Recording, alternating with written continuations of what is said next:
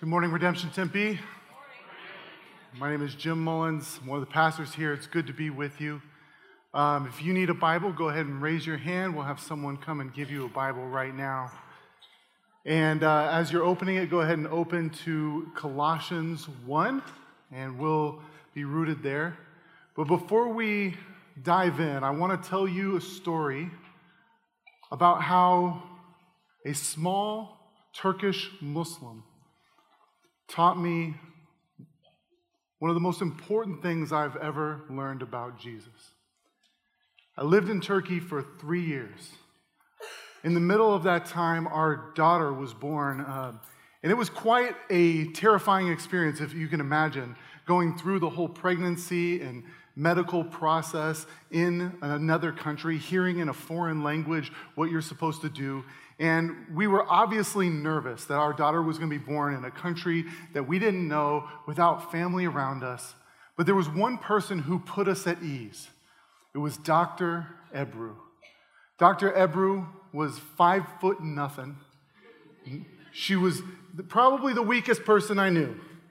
But she was one of the most powerful people in our lives at that time, because she wasn't just a doctor to us, but she actually entered into our lives and was so committed to us that she said, if you ever need anything, I'm here for you. I will give you my home phone number. You call me and I'll be there for you.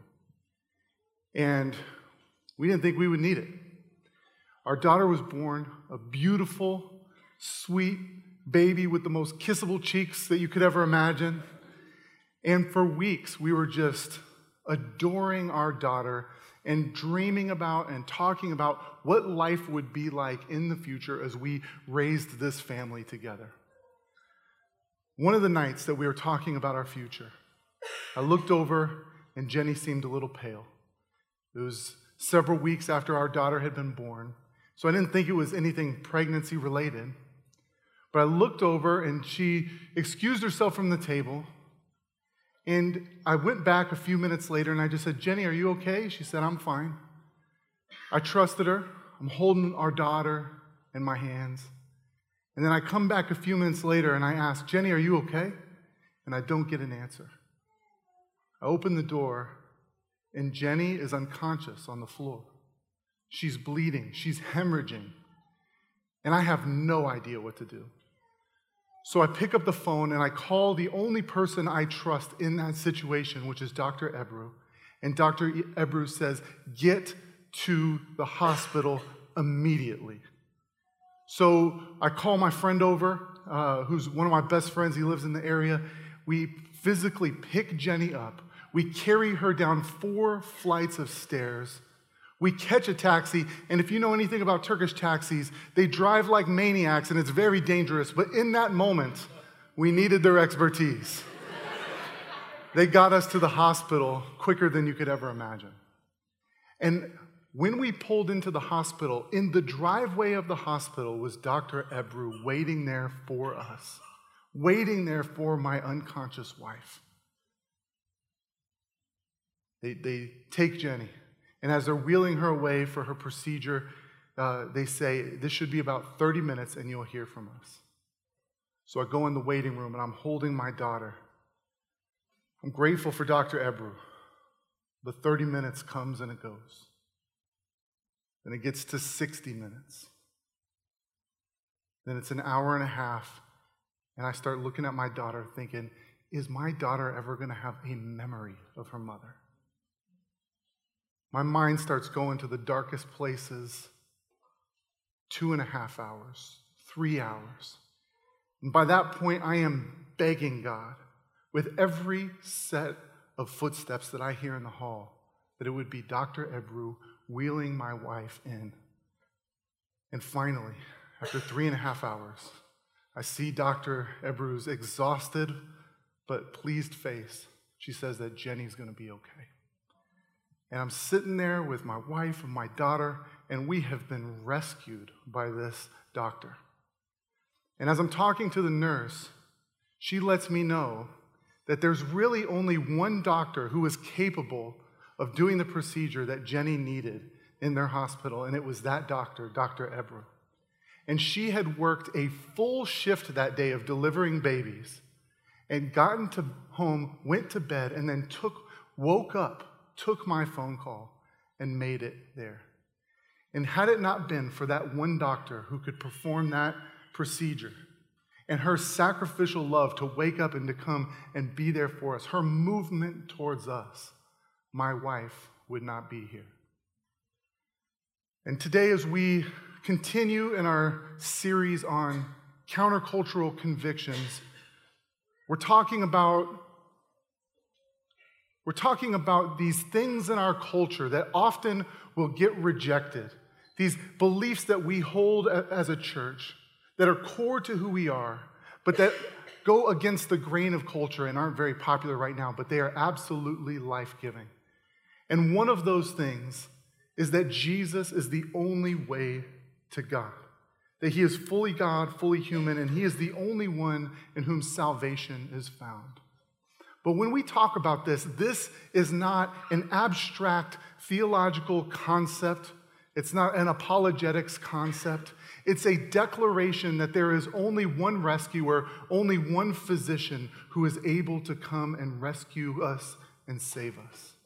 And the very act of what Dr. Ebru did that day was a living analogy of who Jesus is as the only physician that could come and rescue and save. So this morning, I'm just going to make 2 points. That Jesus is the only one who can rescue us from our slavery to sin, and that Jesus is the only one who can rescue us from the tyranny of the idols that tend to enslave us in life. So let's start with number 1. Jesus rescues us from our slavery to sin. The passage that we read in Colossians is a part of this prayer that you find in the book of Colossians. It opens up with this robust prayer, and it's a prayer about how Paul is praying for the Colossian church, this small church in this Roman city with a whole plethora of gods that were demanding their allegiance, and Caesar, who was demanding the allegiance of the Christians. It's a prayer that they would know God's will and that they would be sustained in giving their allegiance to Jesus and Jesus alone. And the prayer ends with this rich statement about who Jesus is, that he has delivered us from the domain of darkness and transferred us to the kingdom of his beloved Son, in whom we have redemption, the forgiveness of sins. Now, this passage is beautiful. It's beautiful for a number of reasons, but this is essentially Paul reminding them that the incredible work of Christ is one of delivering us from the slavery of sin, and that Christ is the only one who can do it. The imagery here would immediately bring to mind the Exodus narrative in the Old Testament. This is language of Exodus. And the reality was that God's people were enslaved by Pharaoh. They were under the tyranny of this slave driver who took away their freedom and took away their connection to God, took away all aspects of their flourishing. And the picture that we get here is that we as God's people are being delivered away from sin in the same way that God's people in those days were being delivered away from the tyranny of the Egyptian ruler of Pharaoh. Paul is acknowledging that apart from God, we are slaves to sin and darkness, but God has moved towards us when we couldn't move towards him and rescued us from the darkness and brought us into the kingdom of his beloved Son, where we are forgiven, where we know the Father, where we could flourish and connect to the things that he created us to be and the things that he created us to do. Now, one of the things that you might see here is that there's this word redemption. Redemption, we should know what redemption means, right? Because we're named redemption as a church. But it's a beautiful picture here. With the word really calls to mind the social custom of that day of someone stepping in and purchasing someone who was a slave out of slavery to restore them back to their family. And what Christ does is for people who were, because of our sin, stuck in slavery, We are redeemed and rescued by the resources that Christ has. He pays the penalty and he draws us back to himself. Now, oftentimes when we think of sin, it kind of becomes this cutesy little thing. This word has lost its potency. You think of like cake and it's sinfully good, right? But the language of sin is a powerful language in Scripture. Herman Bavinck, a Dutch theologian, describes sin this way. He says, sin is a power that organizes everything God has created into rebellion against him.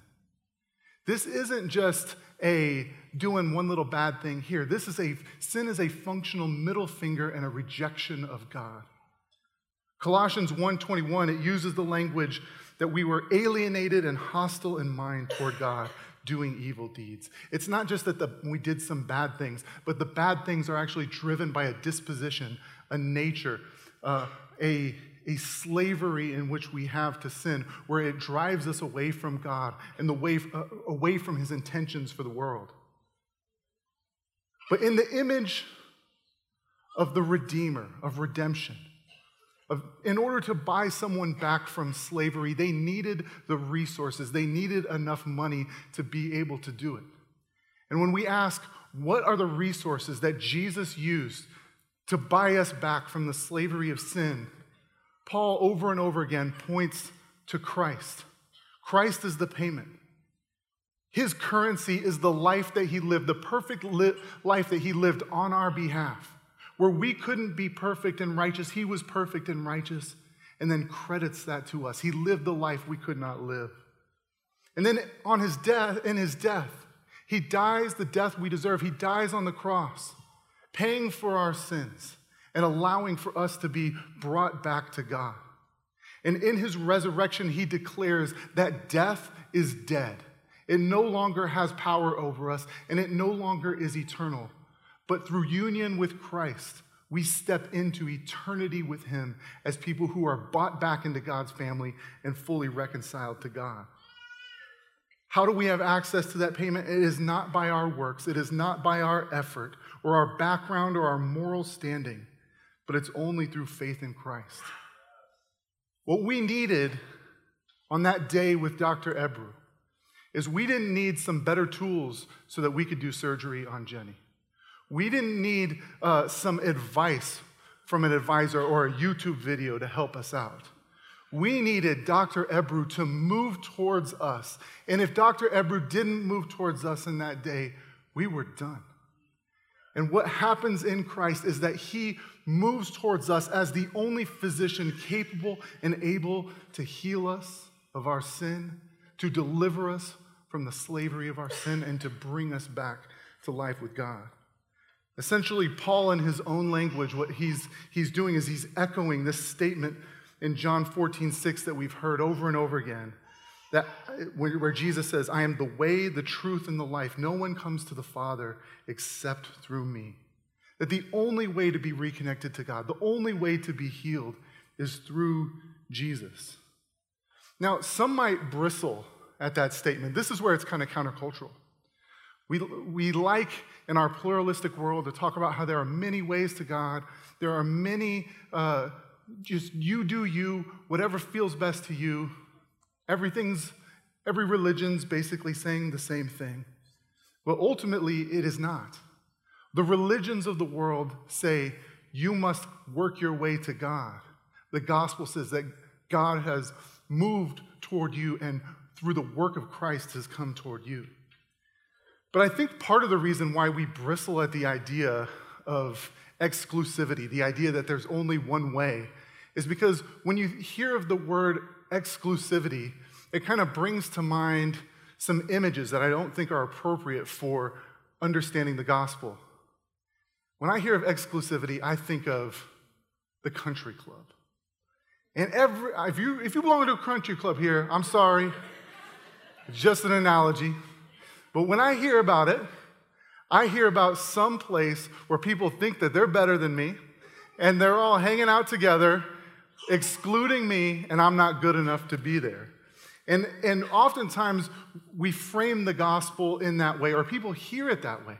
They hear that Christians, when they say there's only one way, they hear it as us saying, oh, we've got this country club where we're the only ones who get in and we're superior. But it's far from that.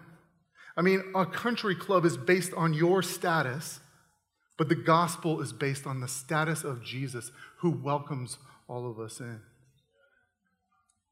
You get into a country club by paying for it, you paying for it at great cost to yourself. The way that you are welcomed into God's family is by Jesus paying for it at great cost to himself. A country club is a luxury. It's something that you don't need, but it's just something that you have as a status symbol. But in the gospel, this is not a luxury. This rescue that God offers is something that we desperately need, like we needed Dr. Ebru on that day. Perhaps a better way to think about Jesus being the only way is to think about the number 911, the phone number 911. It is an absolutely inclusive phone number and an exclusive phone number. Anyone can call 911. And if you call 911, it doesn't matter your background, what you've done that day, your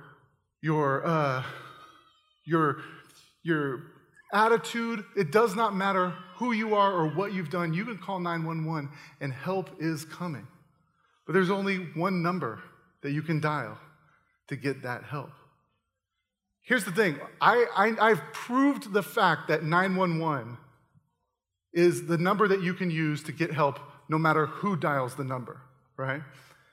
When I was about 10 years old, I looked over and I saw my dog chewing on the phone receiver. Now, I need to explain what a phone receiver is. Back before there were cell phones, just imagine a giant cell phone that didn't have a cord to it. It was really revolutionary technology, but you could go about 20 feet away from the actual phone station and still talk on your phone. Well, someone had left the phone out and my dog was chewing on the phone receiver. It kind of sounded like he called somebody, but we just hung it up, figured, oh, that's a funny, strange thing. Shortly after that, the police showed up at our house. And I don't know what kind of mangled teeth my dog has, but somehow he dialed 911 with his teeth as he was chewing on it. And we're standing in front of the police trying to explain to them, no, there's no problem there. My dog just dialed 911. They're looking at us like we are out of our mind. They're like, we're going to have to come into the house and look around. So they look around, they pull the kids aside, they're like, are you sure you're okay? And finally, after much persuasion, we convinced them that my dog dialed 911. 911 is so inclusive that anyone who calls upon 911 is going to be saved. You will get the police who will come to you. And in the same way, the gospel is inclusive. It does not matter your background or what you've done. If you call on 911, rescue is coming. But we all believe in the exclusivity of the number 911. There's only one number to dial to get a police or a fire truck. And it doesn't matter. You can't say, in my heart, I really believe that 311 is what you should dial. Or you can't say, I think that's a little rigid for you to just say 911 is the only way. What about 711?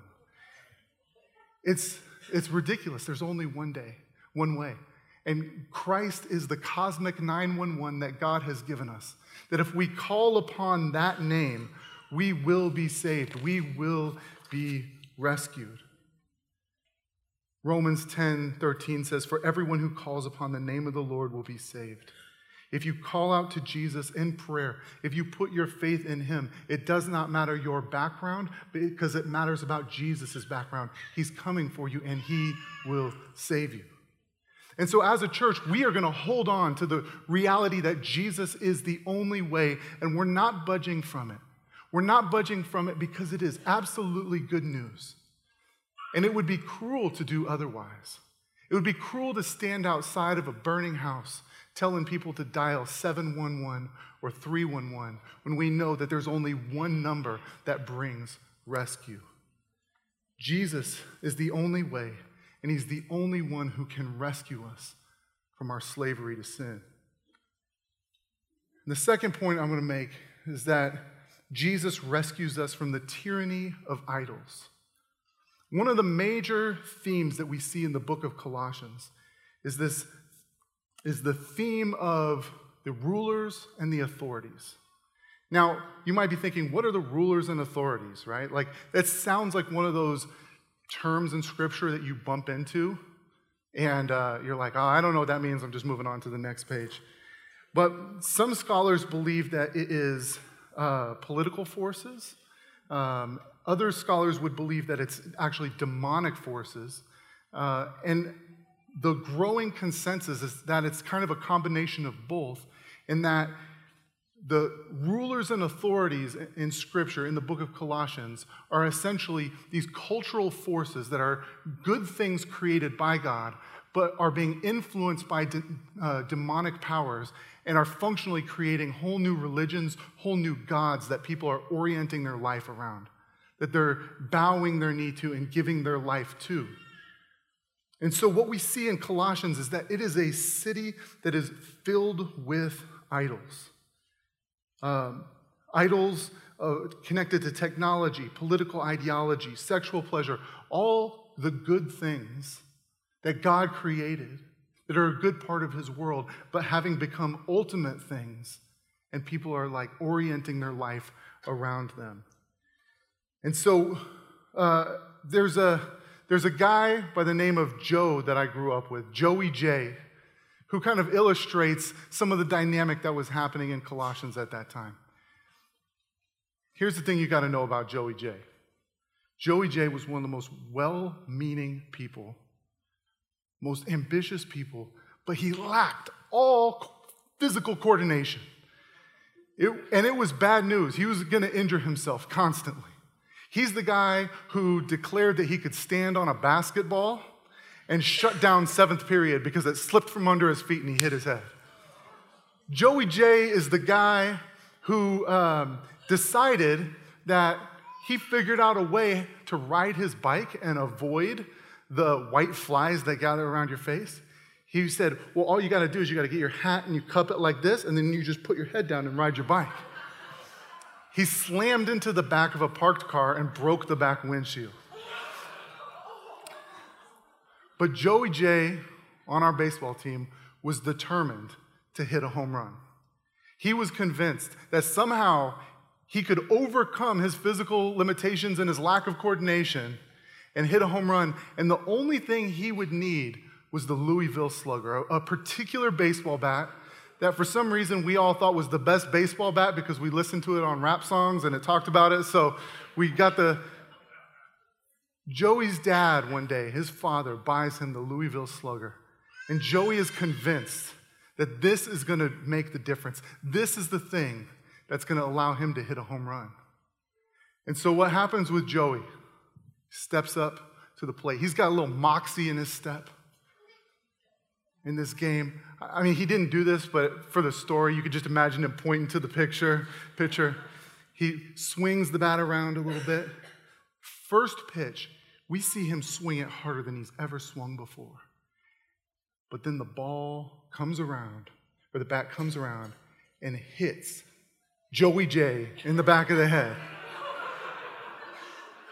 Lays him out in the middle of the baseball field, and we're all staring at each other like, we don't know what to do, and how did that even happen, right?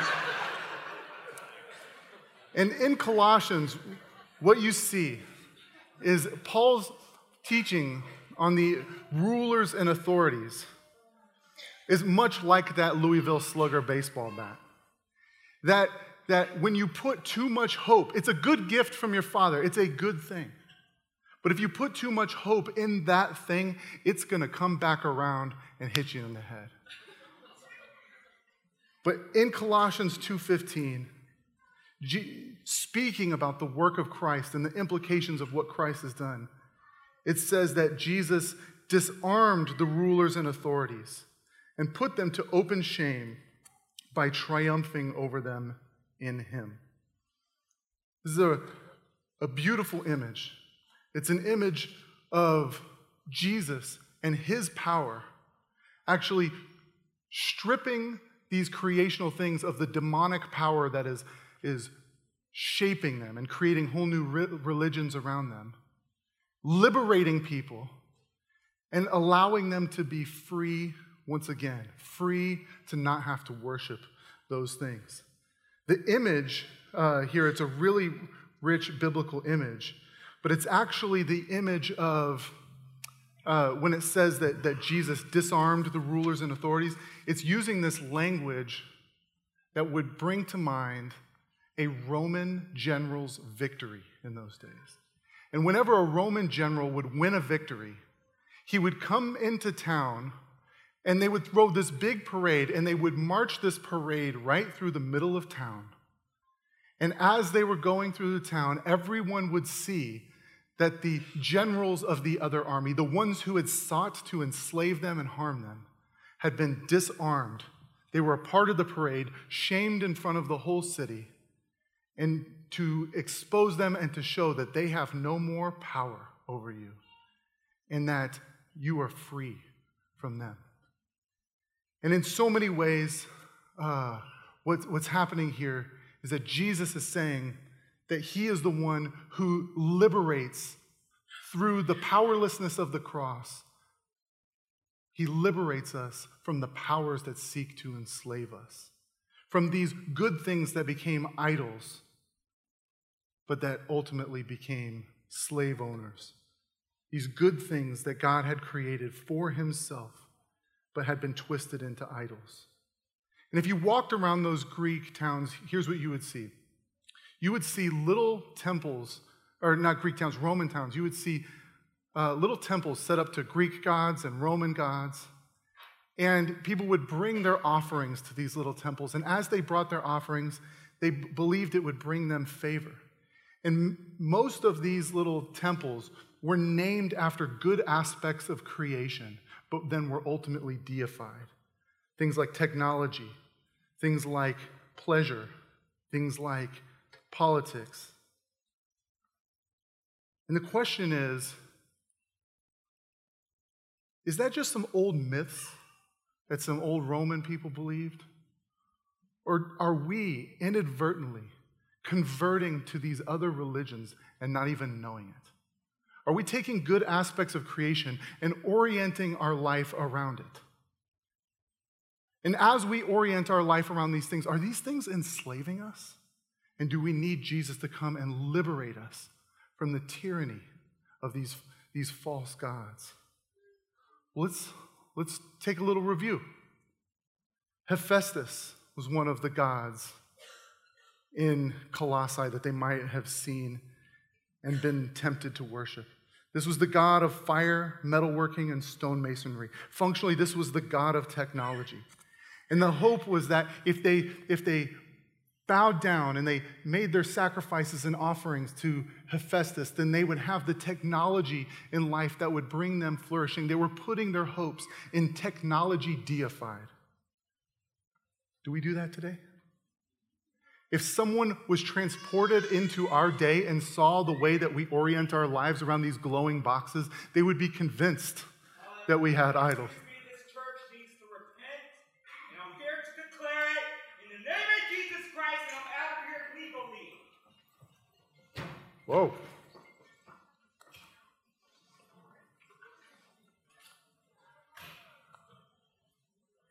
All right, so here's what we're going to do. We're going to pray. Yeah, Father, we declare, Jesus, that you are King.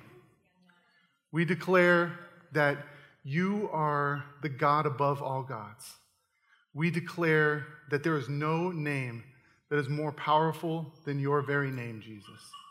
And we declare that you would, we ask that you would be the one who is the very center of our life and give us no fear, and clearly proclaim that you are the one with whom we give our full allegiance to. In Jesus' name, amen.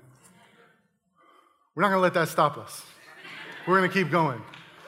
Here's the deal. This morning, my wife texted me, and she said that she had a sense that God today was wanting to liberate people from some idolatry, from some bondage. She was in tears when we were talking this morning, and I didn't know what it was about. This is what it was about. Listen up, because what I'm about to say, the enemy does not want you to hear. All right. And those guys run pretty fast. Yeah. All right. The God of technology. How often have we put our hopes in the God of technology, in some technology that we have wanted to worship that claims our allegiance other than Jesus? So often we think if that next thing will be invented, then I will be okay. But often we've trusted in things like nuclear fission to bring heat to our cold homes, but it's only brought the threat of nuclear weapons. The internet promised to bring us together, but then ultimately it created a world of lonely people who spend more time looking at glowing rectangles than into the faces of the ones that they love the most. We are so grateful for the good aspects of technology. They are created by God and they are created for God. But how often are we looking to these innovations or a medical tool or a procedure to be our true deliverer? The good news is that God has provided the ultimate technology that brings us life, and it's the cross. In Colossians 1, where it says that Jesus is the creator and the reconciler of all things, and he does it through his cross. He makes right that which is broken through the only technology sufficient to do it, his death on the cross, where he dies for our sins and for the sins of the world in order that he can make things right. Bacchus was the god of entertainment and pleasure. It was the god of wine, and that if you oriented yourself around Bacchus, then it would bring you the fullness of life. It would bring you the pleasure that you want. Do we worship the god of entertainment today? Let's think about this. Many of us come home and we come to our Netflix account like a religious ritual each night. With greater devotion than we have to any scripture, we let it wash over us for hours, hoping that it will cleanse us of our worries and anxieties as we have a baptism in things like comedy specials and documentaries. We are often, when we're doing that, trying to avoid the deep sense of alienation from God, the deep sense that we are disconnected, that something's wrong with the world and something's wrong with us, and we stuff those questions down. We stuff those questions down by just more and more images and entertainment. And this ultimately is a religion of child sacrifice, as the average parent now spends twice as much time watching Netflix and having meaningful connection with children. Bacchus enslaves us, pulls us away from our children. But Jesus is the liberator. He is the good news. He is the one who's telling a better story than any Netflix original. He doesn't just provide momentary escape, but he provides access to the God who enters into our story, knows our pain, brings those questions to the surface, and then calls us into his story of restoration. Bacchus cannot rescue you, the God of technology, the God of pleasure. But Jesus is the God who delights in us and draws us into a better pleasure. And ultimately, there is a God that was the supreme God in Roman society. It was Caesar. It was Rome. It was the head of the political state, and you were fine to worship whatever gods you wanted as long as you bowed your knee to Rome, bowed your knee to Caesar. That was the ultimate God in that state. And it was interesting because there was this idea of the Pax Romana, that through Rome there would bring peace to the whole world if people would just give their allegiance ultimately to Rome, to Caesar. And the question is, do we worship Caesar today? Do we worship the God of politics? Both on the left and the right, you see such zeal of conversion, zeal moving toward these political ideologies, that zeal can only be described as a religious zeal, a conversion, a recentering where something else other than Jesus is our king. I mean, it's kind of funny, actually. Who's heard of this new Garth Brooks thing that happened? Apparently, Garth Brooks, country music singer, he went to Detroit to do a country music concert, and he wore a Barry Sanders jersey. Barry Sanders, running back for the Detroit Lions. He's honoring the city. And it has the number 20 in it. That's the number that Barry Sanders wore. And a bunch of people got really mad at him because they thought he was saying Bernie Sanders 2020, and they just lambasted him. Yeah. I have a friend who everywhere he goes, he wears a red U of A hat. And that's a different problem. We'll have to deal with that later. But he had to stop wearing his favorite hat because people thought it was a Make America Great Again hat. The only way that you have that reaction towards that jersey and that hat is if those are symbols of a religious garb and that it is a statement of allegiance to a particular religion. Well, here's the deal. In our day, politics, political discussions, those things are good. It's good to have. But when we have allegiance, we put our trust, our hope in some of those things instead of Jesus, it creates a terrible division in the church. And it creates an ugly way of trying to solve the problems in the world. And those political movements never actually succeed. They never actually provide the answer. And as a church, we're calling people in this year to have a common table in this conflicted world, to be at the table from one another, to disagree with each other for sure, but to stay at the table from one another. And the only way we do that is if Jesus is at the head of the table and our full allegiance is to him. And then we can freely sit together and debate any issue we want because it's not our ultimate thing. I'll give you some diagnostic questions to let you know, to help you understand if that's your functional religion. When you see a problem in the world, is your first thought a political solution? Have you lost friendships, especially within the body of Christ, over political things? Have you disregarded Scripture because it doesn't align with your political ideology? Do you turn to your favorite podcasts, TV channels, more than you do to the Word of God?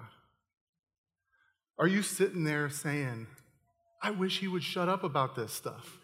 All diagnostic questions. They either say you're either conflict averse or you might have an idolatry of politics. And all idols, at first they offer something to you, but then they end up taking from you. And we as a church, if we are going to thrive and to flourish, it only comes through union in Jesus and allegiance to him alone, not any of those idols. And as we press into him, he liberates us from the tyranny that these idols have in our life. I'll close with this. The story of Joey J didn't end that day. Eventually, he woke up. Eventually, he played another baseball game. And eventually, we were in this little city championship game. Instead of Joey going up to bat, David Palmer, you know David Palmer's a good baseball player just by his name, steps up to bat. And what does he grab? He grabs the Louisville Slugger. He steps up to the plate, and he makes contact with the ball, and it's a home run. We end up winning the game.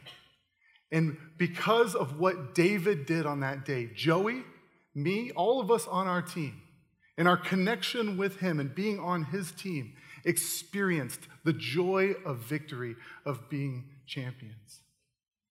And in a very real sense, Jesus, in his hands, not David Palmer, but the Son of David, is the one who rescues us. And as we're connected to his victory, there is a victory over the idols. There's a freedom from the idols. And he is the one who brings salvation. Rather than placing his hands on a wooden bat, his hands were pierced to a wooden cross. And as he took up that cross, he liberated us and freed us as the only one who could bring us salvation. It was his perfect life that he lived on our behalf. The death that he died as our substitute who stood in our place and went to bat for us.